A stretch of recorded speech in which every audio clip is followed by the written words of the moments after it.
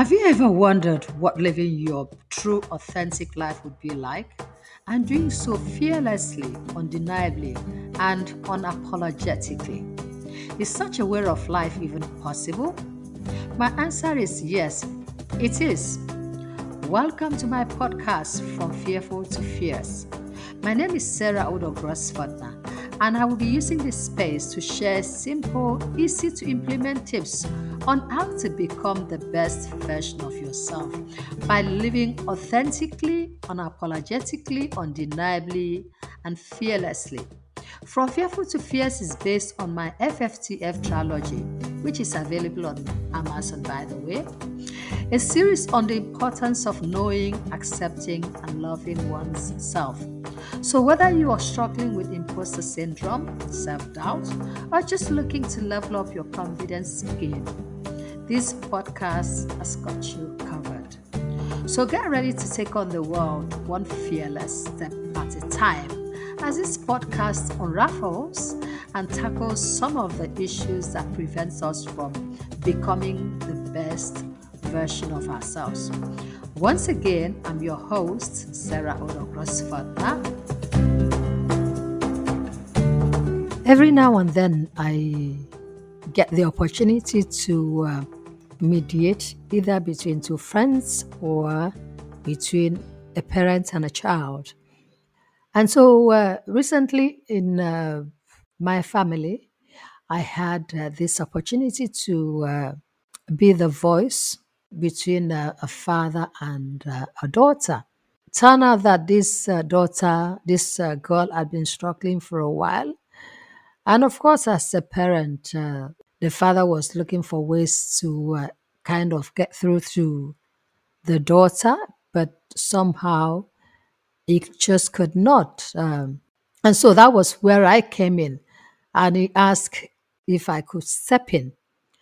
After a discussion, a long discussion with the daughter, I came back to him. In the discussion, I kind of like gave him a brief overview of what we had spoken about.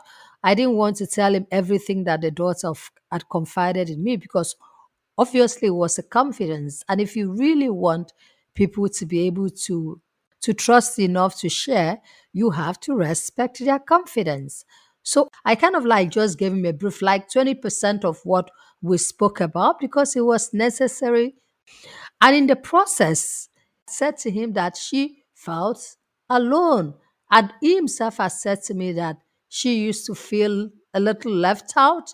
And when I told him that that she often felt alone, and at that point, he said, I don't really understand why she feels like this because she's involved in so many things.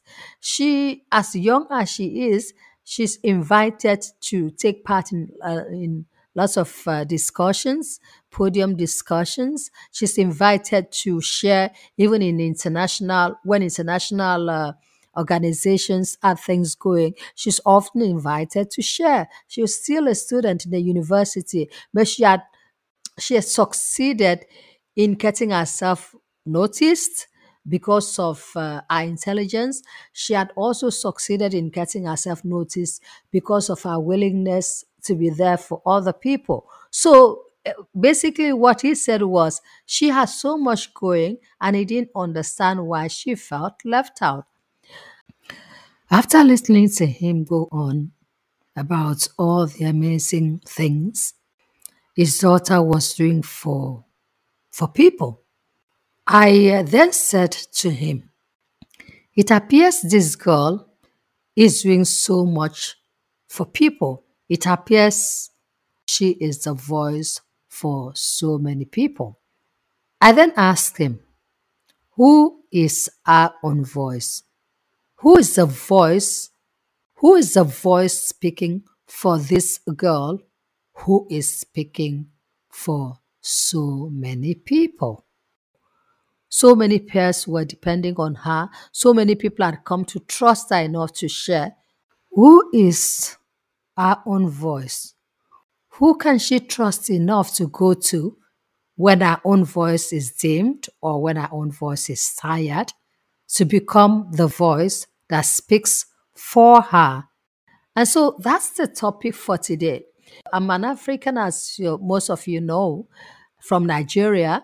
And so I come from a society where when you've proven to your immediate family or even people around you that you are willing to share in their sorrows or to have, or just to listen to them, when you give people that kind of impression, oftentimes a lot of people will offload on you, especially if you're someone who keeps confidence. That is, you are not a blabbermouth, that when people tell you something today, tomorrow it will become public knowledge. If you are privileged to be that kind of person, of course, everyone wants to share with you. But the problem with that is that sometimes we fail to realize that someone like that also needs a voice that can speak for them. And so, who is your voice when you need to also express what you're going through? I used to tell a friend of mine when we have a discussion on this same topic that sharing, it's like having a pail or bucket or pot of water that you're drawing from. And so every day you go to take that water, but you're not asking who is filling up that pail. You always assume that every time you go to that pail, water will always be available for you. There's only so much you can take from a place before whatever you're taking runs out. And so, in the case of this child, so much was being taken from her. People were going to her with their troubles. People were going to her to share their confidences. People were going to her just because she was willing to have a listening ear. So no one was bothering to ask if she also needed. And even the father, in a sense, he himself failed to a certain extent because oftentimes when we have a child like that, we are so proud that we have a child who has a compassionate heart and that to whom people are willing will willingly go to. That in their pride, we are not asking. This child of mine she's giving so much daily. Is someone also giving? Unfortunately, that's the question most parents who have children like this don't ask. I just thought I should share that with you all out there. And so, if you happen to have someone in your circle, whether in your family circle or friendship circle, who is always willing to listen, who is always there to help, please make an effort to also reach out to that person every now and again. Sometimes people like that don't even need anything from anyone, but just having someone ask sincerely, sometimes that's all the thanking that they need. Like I said, if there's a pail of water and someone is always drawing from that pail, somehow, one day that pail is going to empty. It's going to be empty. So we need to also fill that pail every now and then or check in to make sure there's actually still water in that pail for when we need it.